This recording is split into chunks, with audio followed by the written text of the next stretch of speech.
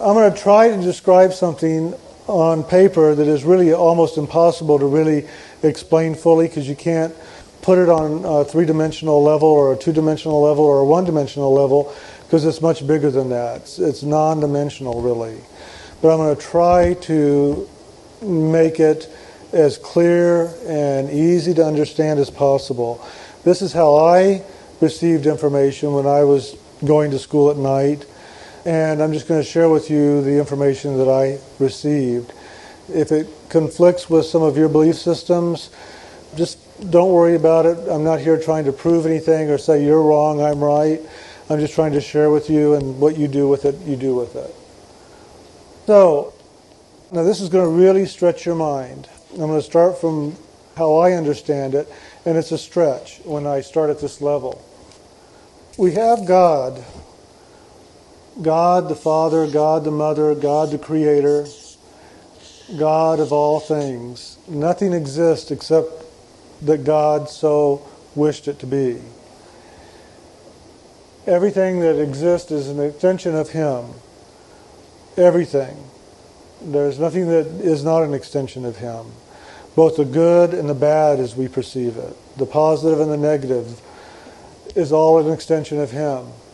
Now, I'm going to explain something, and that is that which is beyond God. And that's a very strange thing to say, but this is my understanding. And the reason I say this, and it's hard for people to understand this. I mean, I got kicked out of a church for talking about this at one time. When I was a child, I asked a question, well, what is that that's beyond God? Well, in a Sunday school, they said, well, we're going to do question and answer. Well, that was my question, and my answer was, I think you need to go to another church. So, when I would pray as a child, I would go and I would stand before the Lord, and then I would see beyond the Lord, and I would go into that which was beyond the Lord. And that was an essence of pure loving. It was just pure, pure loving. One way to look at it as unmanifested spirit. And this is real hard for the mind to understand, because we're talking about an experience that is way beyond the mind. If you try to understand this with the mind, you're not going to. If you can understand it with your heart, the spiritual heart, it'll make sense to you. You'll go, yeah, I know that. Don't try to figure it out, because it's not figurable. It's not something that you can hold on to with the mind and define and take apart. In the unmanifested spirit, it is oneness. It is total oneness.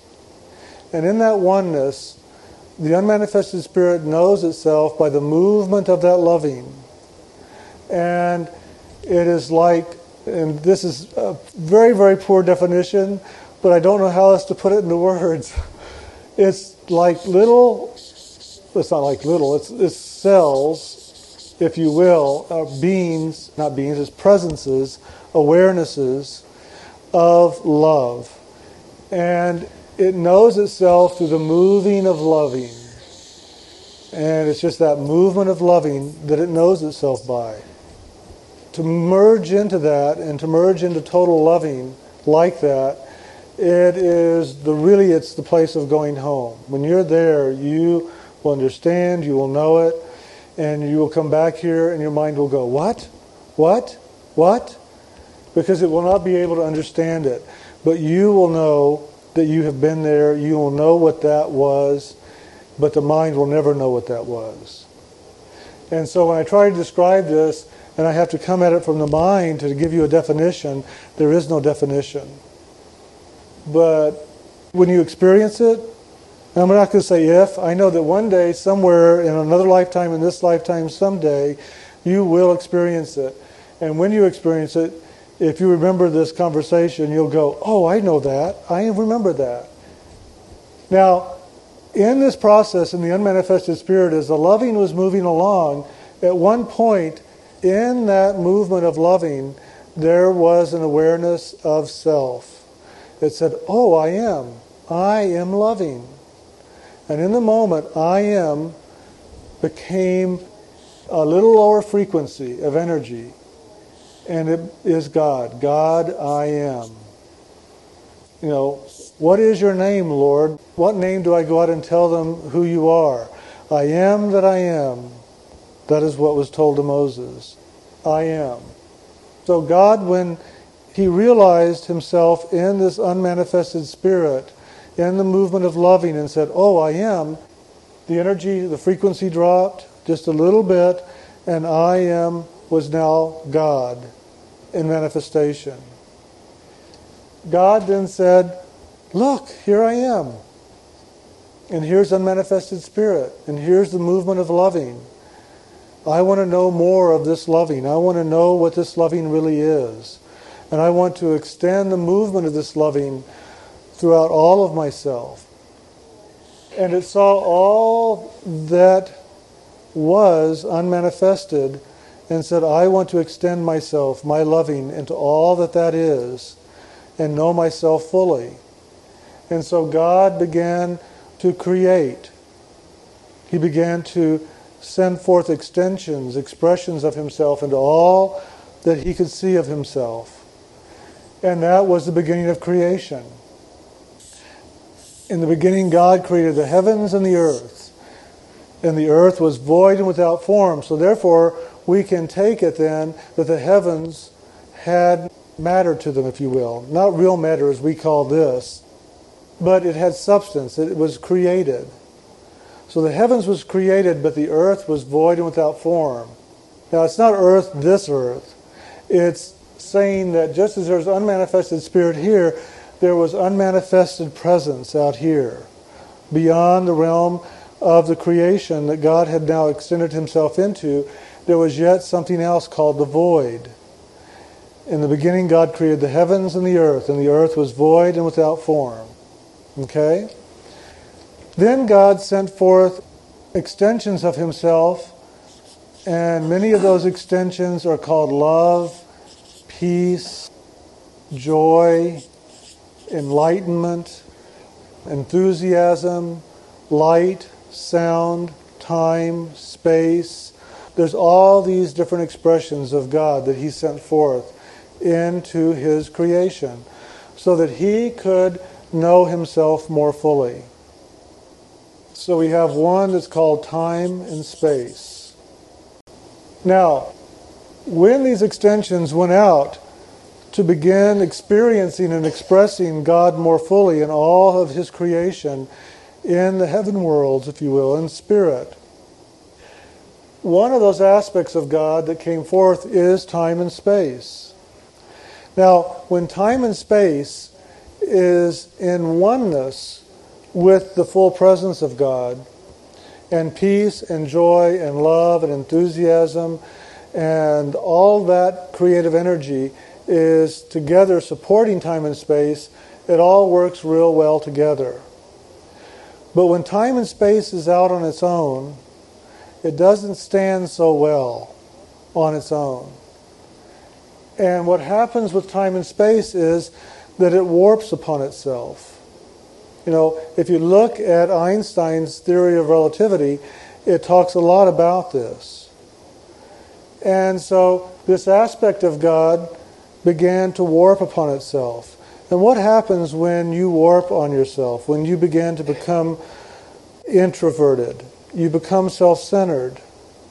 And in that self-centeredness of time and space, this aspect of God, now this is a part of God, but as this began to warp upon itself in this time and space warp, and it began to be self-centered, it began to see itself as the divine creator. It said, oh, well, I am God. I am the creator. You know, why don't you just get off that throne? Because this is my creation and they should be worshiping me. They should all be honoring me and answering to me and telling me about my creation. And God goes, no, you are losing sight of who you are and where you came from. And time and space continued to warp upon itself, this aspect of God, until finally it became so self-centered that it began to demand of God equal right. I am the Lord God. I am the Creator. What are you doing up there? Get off my place. So finally God said, well, wait a minute. This is my creation, and you are just a part of my creation. You are not the creator. But if you want to create, if you want to know about creation, I've got a place down below called the void. I haven't done anything down there yet. So why don't you go down there and you set up home? You create your own creation. You create your own kingdom. And there you can be Lord and God, creator of all. Because you will be. You will have created it all for you. And anything and all things that come into your creation, you can set it up in such a way that they will worship and honor you. You will be the Lord of that realm. But I am the Lord of all. I am the Lord of you. But you will be the only one to know that if you set it up the way that you're planning to set it up. So go, now time and space, go into the void and do what you will. So off goes time and space into the void. Now, what does time and space have? It has time and it has space.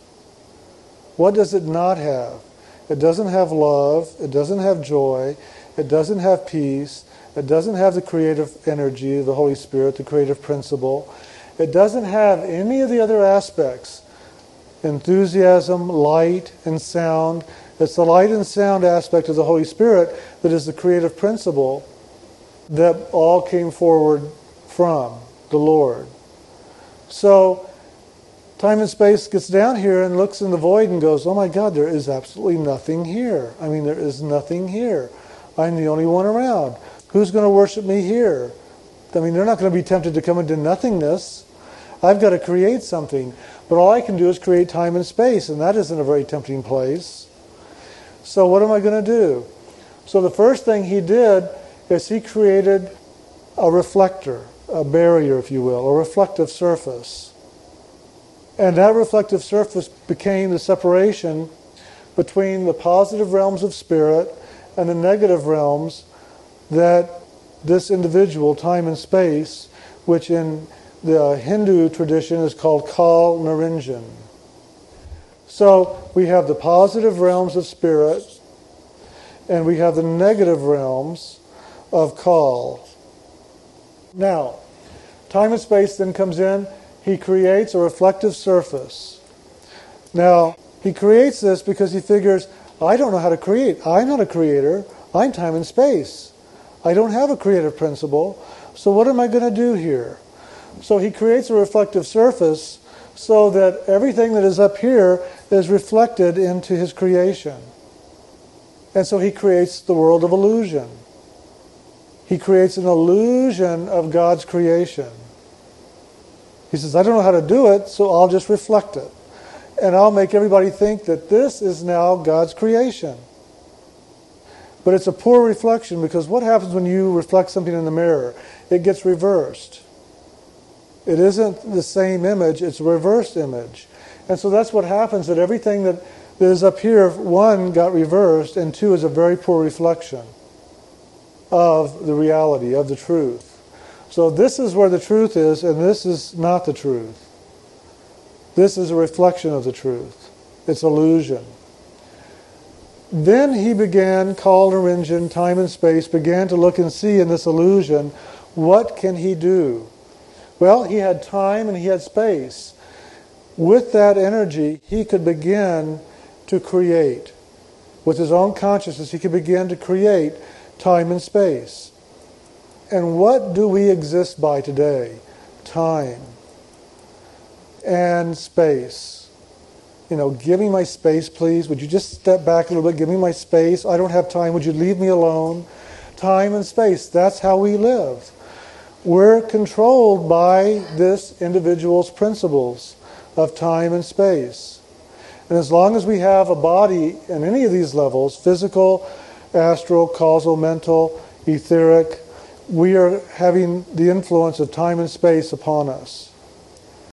So he first looked into the void and he said, well, wait a minute. Anybody that now comes through that mirror, that reflective surface, and looks to see what's down here, they're going to say, well, that's a poor reflection. It's much brighter and prettier up here. I mean, that's that's neat, but that's just a trick of image. I'm not going to be tempted by that.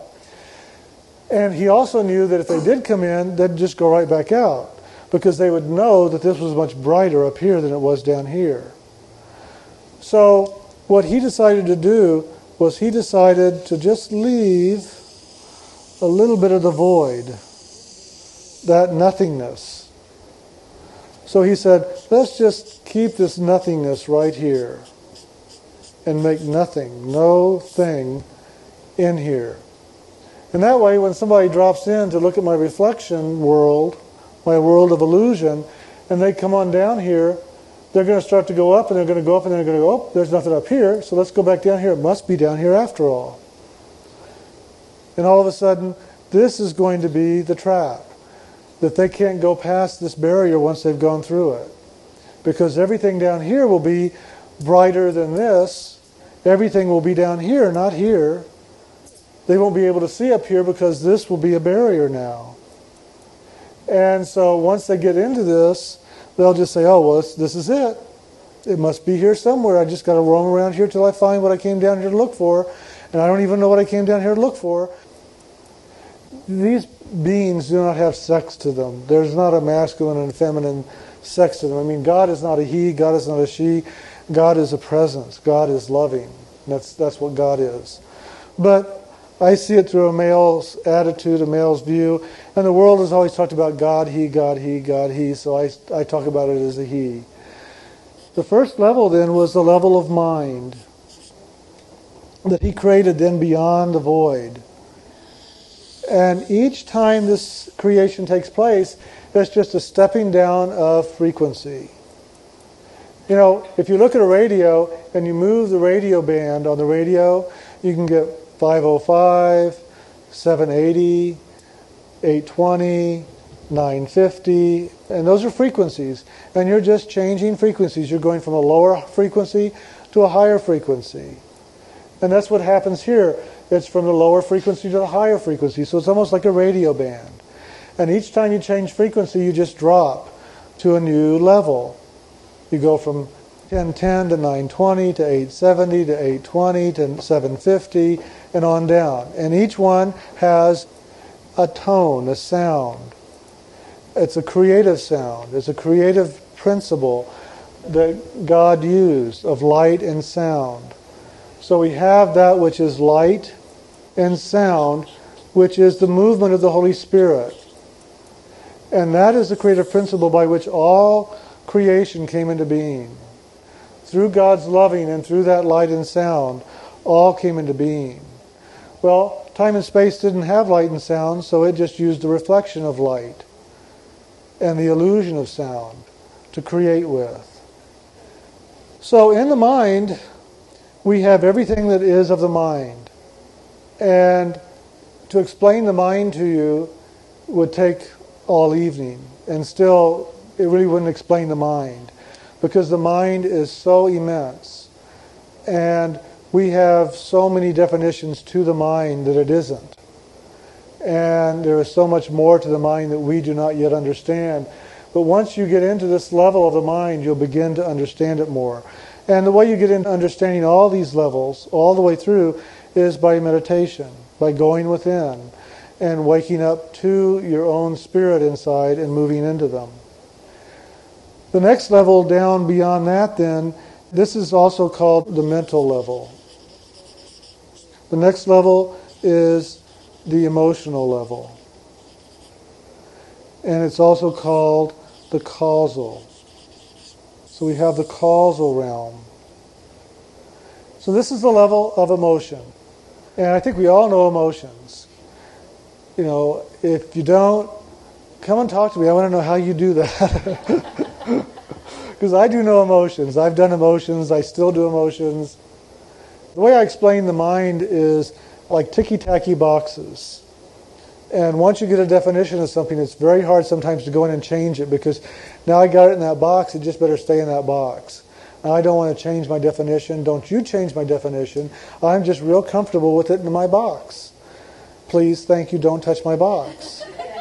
Just leave my ticky-tacky stuff alone. The emotions are like water. And to me, emotions are like being in a big pool of water or the ocean, and these waves just come and sweep me up, and I just get caught up, and I'm just bouncing around, and I have no control. I can't feel the bottom with my feet, and I can't control my motion. I am just ever moving. So it's just a non-controllable sensation sometimes when my emotions really get to roll. The next level below that is the realm of imagination. This is also called the astral level. Now, I think a lot of us know our imagination. We think that's our mind, but it really is our imagination. And that's why I was saying, a lot of times we think we know our mind, but really we're just doing our imagination. A lot of mentalizing is really just imagining. And then the next level beneath that is the physical. Need I say more? I think we know the physical, and we know all that that is. But the physical is a very blessed place. This is a very, very special place. Because in the physical body, you can experience your imagination, your emotions, your mind, your unconsciousness, the void, the nothingness. This is the realm of the unconscious. And you can experience your spirit, the soul of who you are. And so now we begin to see a little bit more of the definition of these levels of creation. And I'm just going to try to distinguish a little bit more of the separation here. Now this is called the cosmic mirror. When I was a child, I used to call it the lake of reflection, because to me it looked like a huge lake, and it just reflected everything. And you could see, if you were on the top of the lake and you looked on it, you could see everything above reflected, and it was beautiful, and it was the same. It was brilliant. But when you went down beneath the surface of the lake and you looked down below, have you ever been in the water, in a pool or something, and the light comes in and it just kind of gets all distorted and it loses its brilliance and luster? And the deeper you get, the darker it gets? Well, welcome to Carl's Ocean. That's what this is. This is an ocean. It's called the ocean of the world. And it's his reflection. The light comes in and begins to filter into his consciousness and takes on a whole different appearance. I call this the realm of the dark light, and this the realm of God's light. So we have then physical, astral, causal, mental, void, soul, and the realms of spirit. Now, when Carl then created all this, he had these frequencies set up. He had them all set up, and he said, well, now I just need somebody down here. You know, come on, guys. Let's have somebody down here to worship me. I need somebody. So what did he do? He goes back up here and says, anybody want to come down and play? I've got some great fruit down here to taste, you know, an apple. You want to take a bite? Just a bite? Well, the apple is the mind. That's the mind. The tree of knowledge. In my garden partake of all the fruits that I have, but do not partake of this one tree, the tree of knowledge of good and evil. This is the realm of duality. This is not duality up here. This is oneness. It's always one. This is the realm of duality. Once you get into reflection, you get duality. Things begin to separate. Just like a prism, you can take the light of white light, and through a prism it becomes many different colors. So down here is the same effect. And so we have duality. We now have positive and negative. Well, don't go and partake of that tree of the good and evil. But eat of all the other fruits, that's fine. But don't eat of that one, because the moment you do, you're going to fall out of my garden. And that's what happened. Some of the souls up here began to partake. They wanted to know, well, what is this mind? What is this knowledge of good and evil? Let's go find out. You got an apple? And they began to come down and partake of the mind. They took a bite of the apple. What happened was, the moment that they took a bite, they were then trapped because they did not know how to get back out. That void was here. And now Kal-Niranjan, time and space, goes, oh, that's all right. I'm the creator. You don't have to go anywhere. Just worship me. Just honor me. I created all this for you. Just have fun. This is the garden. This is the creation I put for you. And not being able to know anywhere else to go, we go, oh, all right. And so we began to wander through the realms of the mind to try to understand, well, what is this creation? And what is this thing of good and evil? Then we began to wander the mind until finally we decided, well, let's find out what else is in this garden. And so we go down, we begin to experience the realm of emotion. Now, all the time we're doing that, what we're really trying to do as souls is to get back where we came from. I know I came from somewhere, but boy, I forgot. I just kind of went unconscious for a minute. And then when I woke up, I was in this level, and now I'm thinking a lot about good and evil, positive and negative. And there's that guy up there that says he's God, and I got to worship him. But boy, I kind of remember, but where did I come from? We forgot. We literally forgot because we went through the realms of the unconscious. If you've ever been unconscious, I doubt you remember much of it. A lot of us do that at night when we go to sleep. A lot of us do it when our wife or our husband is talking to us. And a lot of us do it at other times, such as at work, whatever. We just kind of go unconscious. So that's what happened with the soul when it came in here. It went through the unconscious state into the mind, and then it began to wander, going, well, I know I came from someplace. I know there's more to me than this. I got to find it. I got to find it. And so it began to wander through the mind, trying to understand it, and it said, well, I'm not fully here, so maybe I'm down there. Maybe I'm in these other frequencies. So let me go down. Oh, wow, this feels pretty neat. This feels a little bit more complete. Now I got feelings with this other stuff called mind. Yeah, feelings and mind. Now I got a thought and I got a feeling. Now what am I going to do with this thought and feeling? Thoughts and feelings. I don't know what to do with them. Go down a little bit more in frequency and wow, now I can imagine stuff with this thought and feeling. Wow, this is neat. Anybody ever do that? That's called daydreaming, imagining. So we go down and we begin to imagine. We begin to create with our imagination. We begin to see what it is like to be creative. And the soul is a very creative energy. It came from the Creator, and it is a creative principle. So now we're in this level of imagination, and we go, well, God, what can I do with this imagination now? Let's see what I can create with it. Well, I got a physical body. Well, that's pretty neat. All I had to do was think it, and it was there, and now I'm stuck in it. Oh my God. I can't get out of it. Wow, it was easy to get in. Can I go back up to the imagination? No. Emotions? No. Well, I guess I'm stuck with this body for a while. And that's what happened. Now, as this was going about, Kal Niranjan, time and space, the Lord and God of Creator of all of this, created some principles, some laws to live by. We all have these laws to live by. Now, it's interesting. God doesn't have any law to live by up here. There's no law at all. It's just grace. God is full of loving, and the principle and action of loving is grace. But down here, time and space doesn't have loving and doesn't have grace.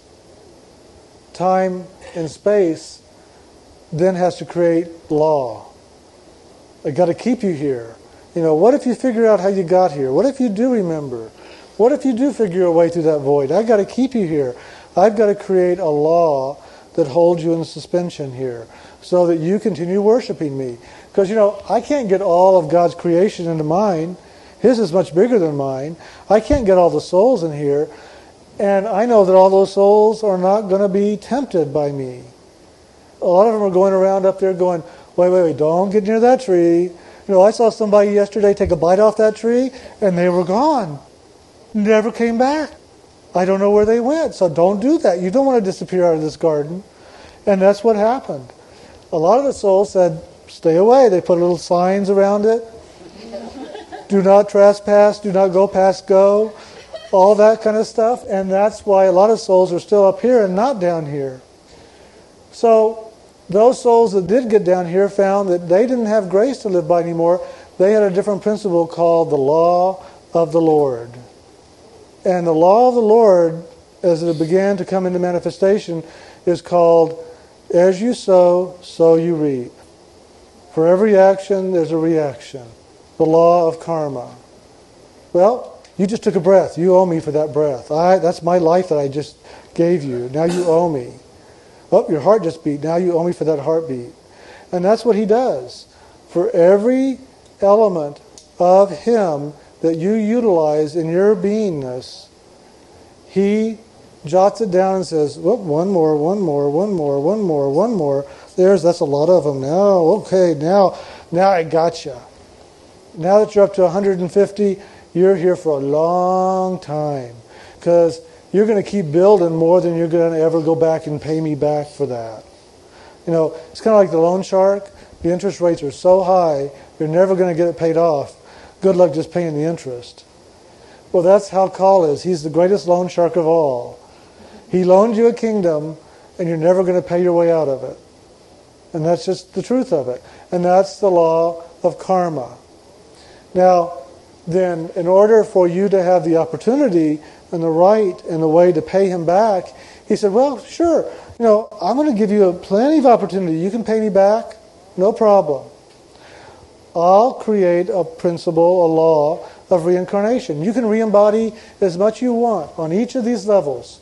And you can just keep on re-embodying and re-embodying to work your karma off. I'm very fair. And Kal Niranjan is a very, very fair being. After all, he is an aspect of God. He is not evil. He is not cruel. He is not corrupt. He is a part of God. But when you warp on yourself, you become selfish. You become self-centered. And in that, you then become very egotistical. And what does the ego need but to be always supported? Am I great? Yeah, you're great. You're really, really great. Yeah, but am I really great? Yeah, you're really great. I mean, you're just the best. Well, keep on saying it. Don't stop. I need to hear more. You never say it enough. Do you love me? Yeah, I love you. Well, but do you really love me? Yeah, I really, really love you, God. Just leave me alone. That's how it is. He's always doing that to us, putting us under the pressure of demand of the law. And we're always having to pay back for everything. Now, we have duality. We have the positive and we have the negative. So, if I do something good over here, well then, according to that principle of balance, something good has got to come back into my life. If I do something that isn't so good over here, that might be called negative or bad or harmful, then that is going to come back into my life so that is balanced. He likes the scales balanced. Now, if you can get those scales perfectly balanced, he says, well, I guess you can leave. But somehow or other, it's just really hard to get that thing to level out and balance. It's always out of balance. You're always owing just a little bit more on one side or a little bit more on another. Or, oh, you really could go, but, there's a good thing that has to happen to you first. Let's let it happen. Now, you need to go back down to the physical body for that good thing. So go on back down there and get that paid off, and then you can go. Just have that good thing come into your life. You come back down here, you start doing your life, you get angry and irritated because the goodness is taking its time getting into your life. Well, he can give it to you when he wants to give it to you. It's his law. So I'll give it to him 3 days before he dies. And until then, he's got to wait for that goodness to come in. But then it'll be balanced and he can go on. Well, guess what? Your anger and your hostility and your long waiting and all that creates new karma. But the goodness comes in, you get that paid off, and it comes up, and then it goes, oh, look, you got angry. Oh, you got to go back down there and work off your anger. You can't go just yet. And that's the game. It's a constant game, back and forth. It's funny, but it's serious at the same time. But it really is humorous. And if you can begin to look at all this as humorous, then you can get free of it. If you take it real serious, folks, you're not going to get free of it. It's a trap. And he who rules this, rules it through seriousness. He is also called Yama, or the god of death, the angel of death. And he lives off that energy of your death. off of death everywhere. And so if you look throughout His creation, everything is dying. From the moment it is born, it's dying. It's always dying. The stars are dying. The moon is dead. The planets are dying. People are dying. Plants are dying. Animals are dying. It's His principle. And He lives off this energy of death. That is His life energy. Remember, He doesn't have the creative principle. He had to create His own life wave, His own life force. And so just as life is life up here, down here it's death. It's a reflection and it's a reversal. So it's death. And He survives off that energy of death moving ever in Him and through Him. That's His life blood, if you will. So as everything is dying, He just eats it up. That's His food, death, yum, yum, more death, yes, yes, yes. And that nourishes Him and keeps Him going. So He needs everything to be moving towards death, to an ending, to a completion. And so on each of these levels, we die. We do not live there eternally. We're not in the mind, we're in a physical body right now. We are in a physical body, but we have mind. Because this level of the physical is made up of astral, imaginational level, of emotions, of the mind, and of the unconscious, including the physical body. This level here, the realm of imagination, is made up of imagination, the elements of emotion, the elements of mind, and the elements of the unconscious, but it doesn't have a physical body because it isn't of that frequency. It's a higher frequency than that. You see what I'm saying? So we die and are born to these different levels as we go through this cycle of incarnation upon incarnation called re-embodiment, called reincarnation. And we do that because on each of these levels, as we have experiences, we are creating debt. We are creating karma with Him. And so we are always having to pay our karma off on all these levels. So if you die to the physical body and you go up into the emotional body, and that's where you are in that moment, guess who comes up and says, well, you know what? You still owe me on this level too. So now you've got to work off some karma on this level. How are you going to do that? And so you're always ever trying to pay Him back. And this is called the Wheel of 84. Now, the term 84 comes from the concept of that there are 8,400,000 species that we can experience in creation that Colin Ringen created. There's 8,400,000 species that we can experience in. Now, not all those species are in the physical body. There are species in the imaginational, the emotional, the mental, as well as in the nothingness. There's a species there called the unconscious. And so we have a lot of opportunity to experience in a lot of different forms, not just this body, not just this existence down here. And so that's why it's called the Wheel of 84. And we're constantly going throughout all this, incarnating again and again, trying to bring balance. And all the time we're just going, where did I come from? How do I get back there? Can anybody tell me? Please? And all we're doing all the time is we're looking outside of ourselves. We're always looking out. Maybe it's over here. Oh, I bet it's behind that tree right there. No, it's not there. Well, maybe it's in you. It's not in you. Where is it? Where am I? How do I get back there? We're always looking outside, not in. The truth of who we are is inside. But how easy is it for us to sit down, close our eyes, and go inside? It's not real easy. It really is not real easy at first because we are so accustomed to looking out. We look out through these two eyes. We look out through our taste, through our smell, through our feelings, through our hearing, our senses. We're always going out there to feel, to get it, to know it. And that's how Kal keeps us distracted. His energy is down and out, down and out, down and out, down and out. So it's down and out, down and out. That's where I'm going to find my truth, huh? Down and out? Okay, I'll do it. And so we're always looking out there for the truth. The real truth is found in and up. You just reverse the cycle and go in and up, in and up, in and up, in and up. And all of a sudden, you're back home where you came from. But that takes real focus, real direction, real intention. And we get awfully distracted awfully quick. We're sitting in meditation and all of a sudden the phone rings. I wonder if that's Bobby. Well, I told him I'd call him back. I better go get the phone. Distraction. It's always there. God, I itch so much. I just got to itch. I can't sit here and just meditate. Well, let me go put some cream on it. This is just driving me crazy. I didn't eat enough at lunch. I better go get another bite of something because my stomach is just really growling right now. Well, I should have used the bathroom. I know I should have used it. I just set myself up all the time like this. I don't even know why I do this meditation stuff.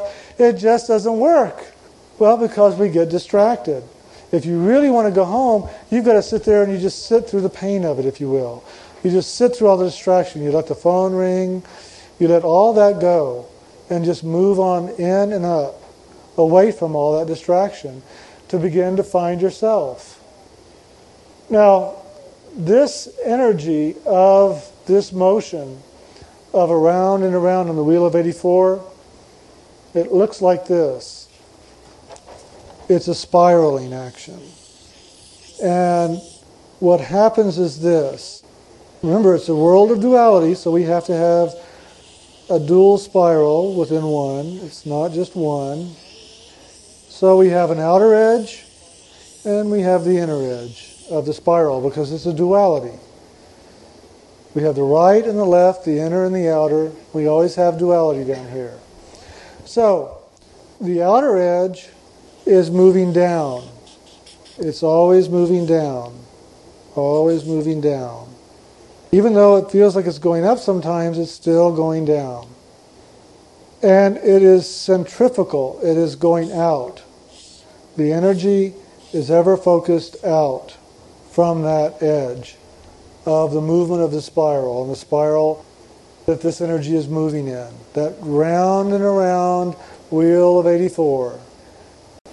Now the inner circle, the inner one, is ever going up and in. And it's centripetal. Not centrifugal, it's centripetal. And it's pulling you in. It's pulling you inward rather than throwing you outward.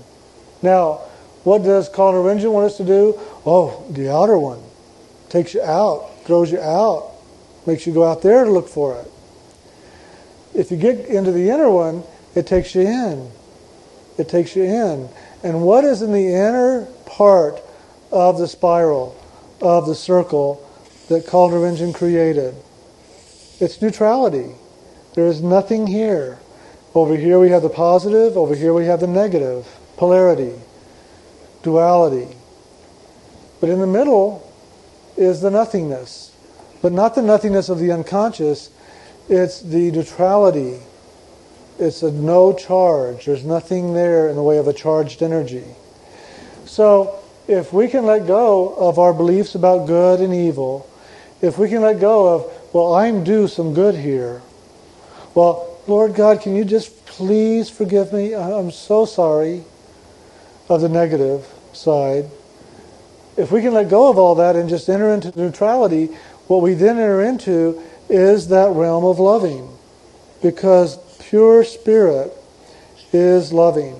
And loving is neutral. It has no polarity. And that's what we find in this Wheel of 84. This centripetal and centrifugal force. Now, you could be in the outer rim in the centrifugal force being thrown out, and all of a sudden you look and you go, wow, there's something over there. Oh, let's just go over there and find out what that's like.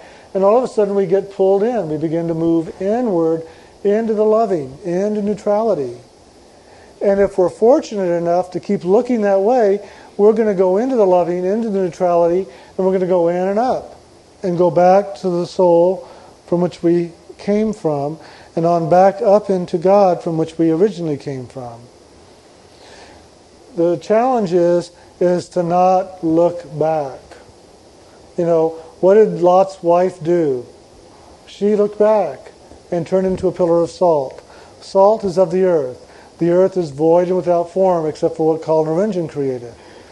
So the key is not to turn around and look back, but once you begin to look to the loving, look into the centrifugal force, the pulling into the loving, the neutrality, and you move into neutrality, move to neutrality. Just keep moving to neutrality. Don't look back. And that's a major key in this action. You know, if you look in the dictionary, at least my dictionary that I have at home, I've looked in some of the more recent ones, and they don't always have this same definition. But in an old dictionary that I have at home from 1959, it says, sin is to turn away from. So it's to turn away from the loving, turn away from neutrality, and to turn towards something else. That you got to turn towards something else. So what are you turning toward? The positive and negative realms. You turn toward Karl's creation. That's sin, to turn away from. To turn away from the Lord, to turn away from the Creator and say, well, let's give that a try. To repent just means to turn toward. So you just turn toward neutrality. You turn toward the loving. You turn toward the inner spiral. So we have the Wheel of 84. We have the spiral. We have the centrifugal, we have the path of neutrality. Jesus said it this way, straight is the way and narrow is the gate and few there are that enter in. Well, straight is the way, and this is a pretty narrow gate compared to all this other, and few there are that enter in. The majority of the people are still doing centrifugal force. They're still going out, out, out, out. They're not going in. The inner motion is in and up. So the inner spiral is actually moving up. But the outer spiral is ever moving down. Now you can't actually get all the way down to the bottom of the spiral and start going up, and that's part of evolution. Evolution will take you into involution eventually, but will it get you all the way back? I don't think so.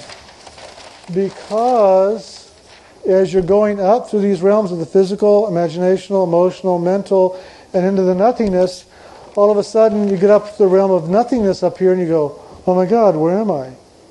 There's nothing here. And I start wandering around, and eventually I've got to find my way out of here, and the way out is to look out there and try to find my way out. So I start looking out again because I can't find my way through this. There's nothing there. So the soul finds itself really trapped in Karl's creation. And the reason being is that Karl created only with light, the light of reflection. Where God created his creation of the spiritual universe with light and sound, well, Karl Naringen did not have light and sound to create with. He only had the reflection of light. And then he had to create the illusions of sound at this level. So it's all illusionary.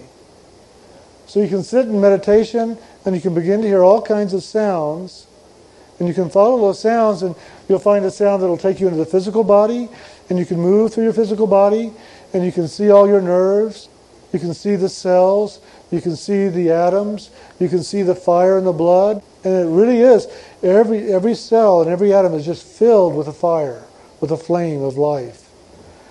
And you can then move on into another sound, and it'll take you through the realms of imagination.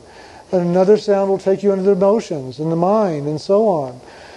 But his sounds and his light are all illusion, all reflection, and all just lead you back to him.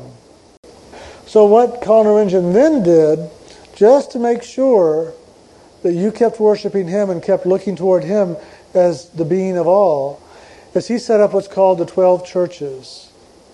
And these 12 churches are philosophies, belief systems, practices, ways of worshiping the light and honoring the light and looking to the light to get back to God, to become one with God, to become one with the light. And those are the 12 churches that he created.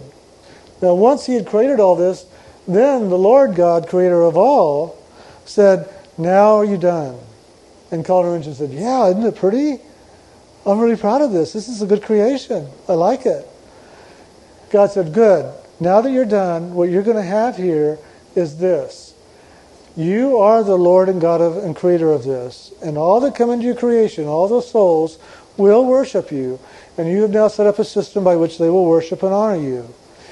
But when the souls recognize who they really are, just as when I recognized I am that I am, when they recognize the I am that I am in them, then they will be drawn to me. And you will not have dominion over them anymore. And so God then created a 13th church, if you will. And that's the church of neutrality. That's the church of loving. That's the church of light and sound. That's the church of grace. That's the church of salvation, the redemption. It has a lot of different names to it, but it's all the same. So we have the 12 and the 1. And in mystical tradition, up until the Christians took it over, 13 was a sacred number.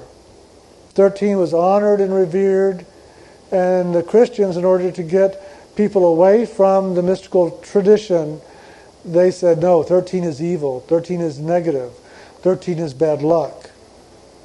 But the 13 is the 12 and the 1. With that extra 1 added, you have your salvation.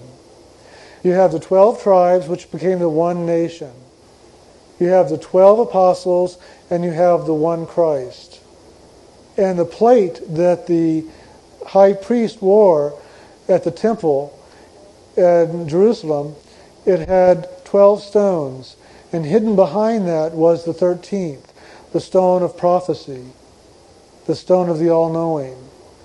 So there's always that extra 1 added to the 12 that bring about an element beyond the norm. And that's this here, that pathway of the 13th. Now, for a long time, the way it was set up was Carl Narendran said, okay, I'm going to create some ages down here. I'm going to create 4 periods of being. And I'm going to rule in those 4 periods totally. I am the Lord God in all things. And all souls will worship me in those 4 periods. And God said, well, wait a minute. I will not disturb your creation, and I will not disturb your worship. But those souls that find themselves to be I am, the Lord God of all, inside themselves, through the loving, they will have the right to come to me and be liberated. They will no longer have to be bound to your law. The grace will be by which they live, and the grace will be their salvation and take them back into their own soul and eventually back into my own heart. And so Carl Narendran said, oh, well, that's okay, but God, with you standing over there just kind of being yourself, they might catch on pretty quick. I don't like that. So I think what I'm going to do is, I'm going to say, since I'm the creator down here, I'm going to create one more principle. And that is, I have the right and ruleship over them for 3 ages. And you can have them for 1. You can come in and you can collect all that you can collect in 1 age, but I get all the leftovers for 3. And so they began that process. So what happened then is the Lord God sent down a principle of himself, a consciousness of himself, and anchored it on each level. These are called the Lords of the Realms. Each of these is a realm. The physical realm, the astral realm, the causal realm, the mental realm, the etheric or the unconscious realm. And God set in the soul realm. And he set down a Lord of each realm. And those are extensions of himself, representatives of himself on each level. That doesn't go out and say, over here guys, I'm the one, you want me, not that one over there. I mean, he's just a phony. He is part of God, but he isn't God. You're making a mistake here. So they just stand in the level of the creation that they're at and just are. And as somebody wakes up into the loving of themselves inside and becomes more knowing of the neutrality of the loving path, they are drawn magnetically, polarity-wise, to like consciousness. Neutrality, okay, I'll go to neutrality. If you notice, people that smoke tend to be more around smokers. People that drink tend to be more around drinkers. People that like sports are more around people that like sports. People that like women are more around people that like women. People that like this and that and the other are more like this and that and the other. We collect in groups according to our polarity. As we have collected here in a polarity of one, a polarity of loving, a polarity of neutrality, a polarity of acceptance, which is also a principle up here, acceptance. Acceptance, understanding, there's just so many parts up here of the Lord that is extensions of Him. So, those souls would be gravitating over to that pathway of neutrality, away from the Wheel of 84, away from the 12 churches, away from the worship of Kal Niranjan, and over into that loving place of neutrality. But in those 3 ages, only a few would find it, because every one of those individuals, the lords on this level, Kal wove his web of illusion. He is the great deceiver. So he wove a web of deception around each one, making them look like they're deceiving you rather than they're telling you the truth. And they also, it's very interesting, he took the names of each of these lords and he created a church around them. He said, oh yes, we will worship you, Lord. You are a Lord. You are. We will worship you. And so he created an illusionary story around each of their names and set up an illusion that people then, as they began to walk over there, they go, oh, I see, we worship this Lord. Okay, Lord, now I'll worship you. Praise be you, O Lord. And they didn't come over and get the truth of neutrality and loving and the grace that they had to offer them to take them back to soul. They just again fell for another church, another path of deception. And that existed for 3 yugas, as it's called in Hindu philosophy, 3 ages. Now then, we enter into the 4th age.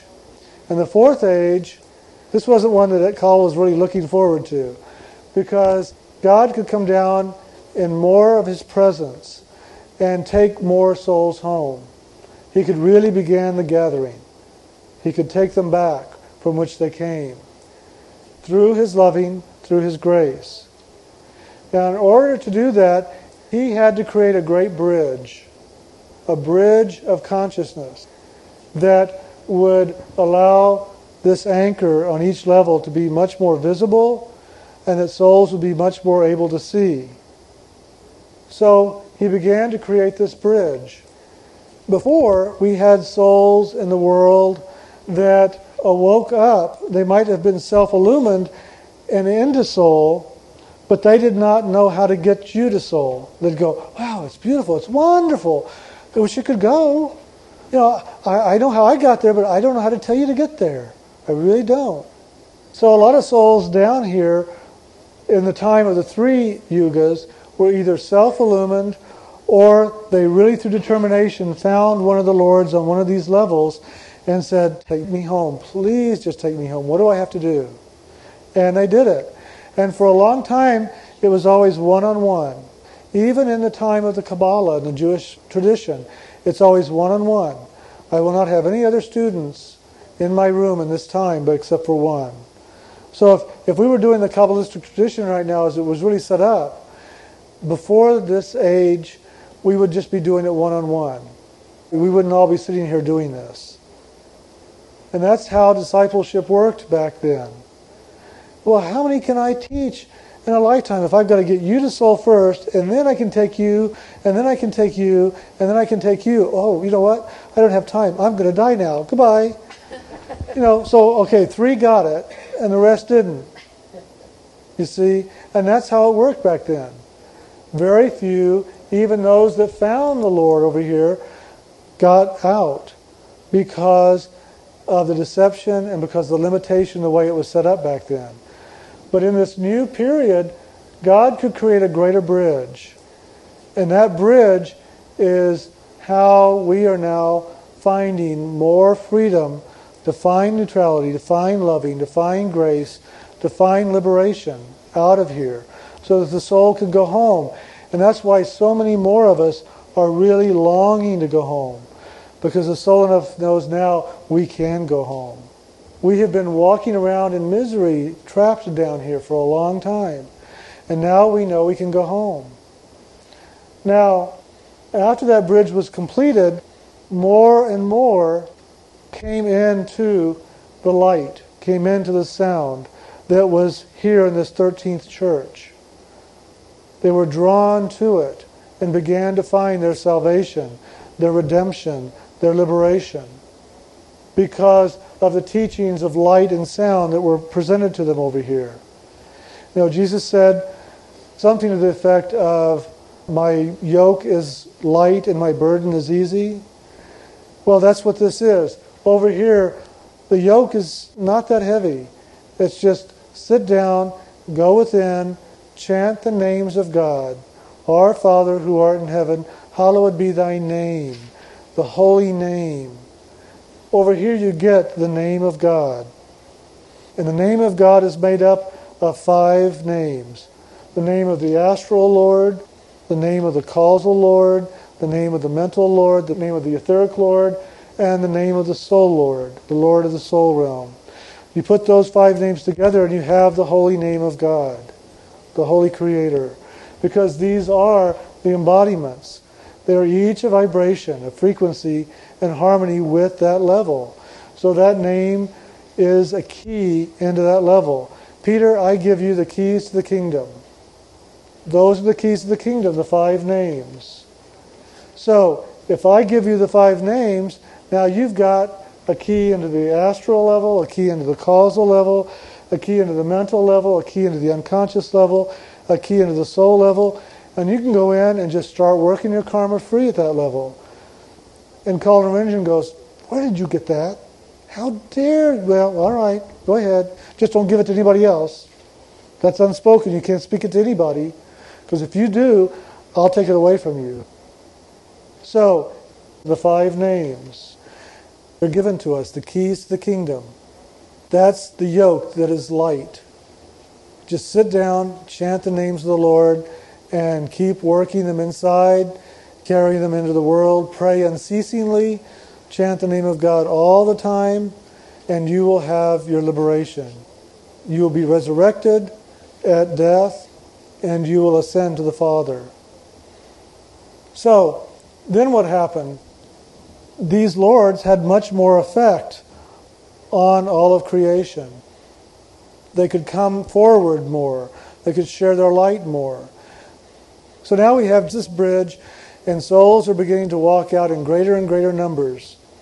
They're having liberation. They're going back to soul. They're going back to God. And we have the 13th church, the 12 churches, the creation of Cauldron Ringen. We have the creation of the Lord. And what happens here is that as you begin to chant the names of God, you find yourself freeing yourself up on each of these levels, because as you move inward and chant God's name on each level, you begin to move light and sound into each of those levels, and that light and sound is neutrality, and it neutralizes the karma that is in that area as you chant upward. And you create a channel of light of your own, all the way up to your own soul. And you awaken up in soul and you go, "There I am, oh my God, that's me. I am the Lord God, I am the soul." And you wake up to that and you know that. And now you know where you came from and where you're going. And the key is to go in and up, chanting the names of God, moving ever inward and upward. And in that process, you're ever listening to the sounds of creation of the Lord God. You're listening to the sounds of the realms on each level that represent the sound of the Lord on each level. And eventually you hear the sound of the soul. You know, there's a poem, "For whom the bell tolls, it tolls for thee." That's the soul. Ding dong. Your soul is calling. It's not Avon, it's your soul. Maybe your soul's called Avon. We got to check on that. Maybe that is the name of the soul. Avon. Nope, that's not it. But that's the key here, is to wake up to your own soul. Paul said it very clearly. Die the little death daily. To die the little death daily is to leave the physical body. To go within, to connect with the soul here, and then to go out and connect to the soul in the outer kingdom. And to recognize who you really are as the soul that you really are. Not just the divine spark of the soul here, but let that divine spark that you are here rise up through all these levels of creation and connect fully to the soul and be enlightened. And through that enlightenment, then begin the pathway back home to God. And in the day you do die the bigger death, not just the little death, but the big death, this is the big one. Well, you know what? I've done this so many times, no big deal. I'll just close my eyes, I'll chant the name of God, I'll go inside, I'll retreat back up to my spark, I'll take that spark, I'll get on it, and I'll just rise on up, my body will drop, I'll go to my soul, and I don't have to come back. God, that's pretty nice. I like that. Now the pathway of this is really called soul transcendence. So the key to soul transcendence is this. You don't want to just move through the physical, the astral, the causal, the mental, the unconscious, and into soul. You want to then move on into the realms of God's spiritual creation and anchor yourself there as well. You don't want to just anchor yourself in soul. You want to anchor yourself into the realms of spirit. You want to transcend soul, soul transcendence. Why do you want to do that? Well, at the realms of soul, you can still kind of look down and the temptation can still be there. Well, you know what? That apple sure did taste pretty good. Let's just go get one more slice of apple pie. Yeah, come on, let's just go. I could sure use some sugar right now. Let's just go down there and do that. And we can fall. We literally can fall back out of soul because that centrifugal force is very strong. Because we've been doing centrifugal for a long time and we're habitually drawn to it. So we might get to soul, but we may not be able to hold in soul. But if you anchor yourself into the realms of God's spiritual creation, when you die and you go on back up into that level which you're anchored to in spirit, not just in soul, when you look down, guess what? You're just going to see your soul and go, oh, that's nice, but let's keep going. We've done that, let's keep going. And you're not going to be drawn down here. You're not going to be tempted anymore. Kal will not be able to tempt you at all with any of his creation. So it really is soul transcendence, to go up into God's kingdom, into the realm of the positive spirit. Now this is called the realm of light and sound. And the Holy Spirit moves on light and sound. And it's through the Holy Spirit that God created. The breath of the Holy Spirit. He breathed and the water stirred. And then out of that came all. And what happens? We breathe in the breath into this body, and the soul is anchored into the body at that moment. The soul isn't in the body of the mother. That's just a physical body waiting for you to come in on your first breath. It's breathed in. Oh, there I am. Oh God, now I'm in a body. Oh. Why did I have to come back here? Maybe that's why we cry when we first are born. Because we wake up to where we are. So, you have to look down here then, and this is just the realm of light. It isn't the realm of light and sound. It isn't the realm of the Holy Spirit. It's a negative light. It's not a positive light and sound realm. And it's a realm of deception. And we are deceived a great deal. Now remember, it's all through God's will. It's all through God's grace. But Kal-Niranjan warped it in such a way that he's got a great deception running down here. But yeah, he is the creator of all this. And remember, all this is just illusion. This is not real. This is not real. The only thing that's real down here is your spirit. Is the divine spirit that you are. That's the only thing that's real, and that's the only thing that will ever be able to leave here. Because all the other is just the illusion of it. It's not the reality of it. Let me just close it with this. You never left the heart of God. You just think you did. You just feel you did. You just imagined you did. You just live as though you did. You get it? But you never left the heart of God. You're right there right now. You just are in the illusion of it. Because the deceiver said, I'm going to deceive you. And you said, okay, let's see if you can deceive me. And he did. So now you've got to give up all your deceptions. That means give up all those belief systems and just go back into God. Now, your pathway may not be the names of God and initiation and all that right now. Your pathway may just be find loving, find neutrality. Don't be reactive. Just be active in the world. Don't react every time somebody comes over and pushes at you. Just act. Say, oh, I hear you, but I'm not doing that this way anymore. Thank you, but no thank you. Don't react. Just act. Be creative, not destructive. Be forgiving and understanding. Be accepting. Be of joy, peace, love, enthusiasm, light, sound. All that is God in you, be that. Choose into that. Pray. Pray unceasingly. If it isn't the names of God, start praying. Lord God, I love you. I just love you. I open myself to you. I allow your grace in. I am so grateful for all that you've given me.